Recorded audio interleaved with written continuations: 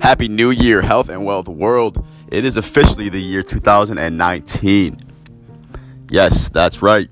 Today is January 1st, and that marks the start of a brand new year.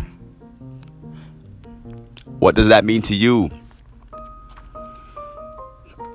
What are your goals for 2019? What are you looking to accomplish? What would you like to see happen?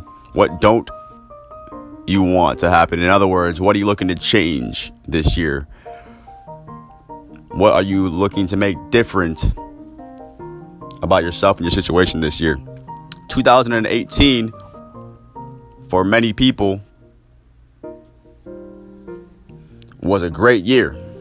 And 2018, for many people, was a terrible year. So, regardless of which group you belong to, that year is complete. It's over. 2018 is officially complete. It's done. It's over, right? It's finished. Finito. It's in the past. So I hope you got your priorities situated and straightened out, because 2019 is brand new and it's a completely open plate. It's a brand new slate for you to take advantage of and literally begin redefining your life, redefining your mindset, redefining your thoughts, and just simply changing for the better.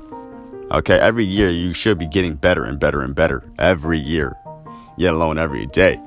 Okay. That being said, everybody, I really wish you the most prosperous year ever. I would love for this to be the best year of your life so far.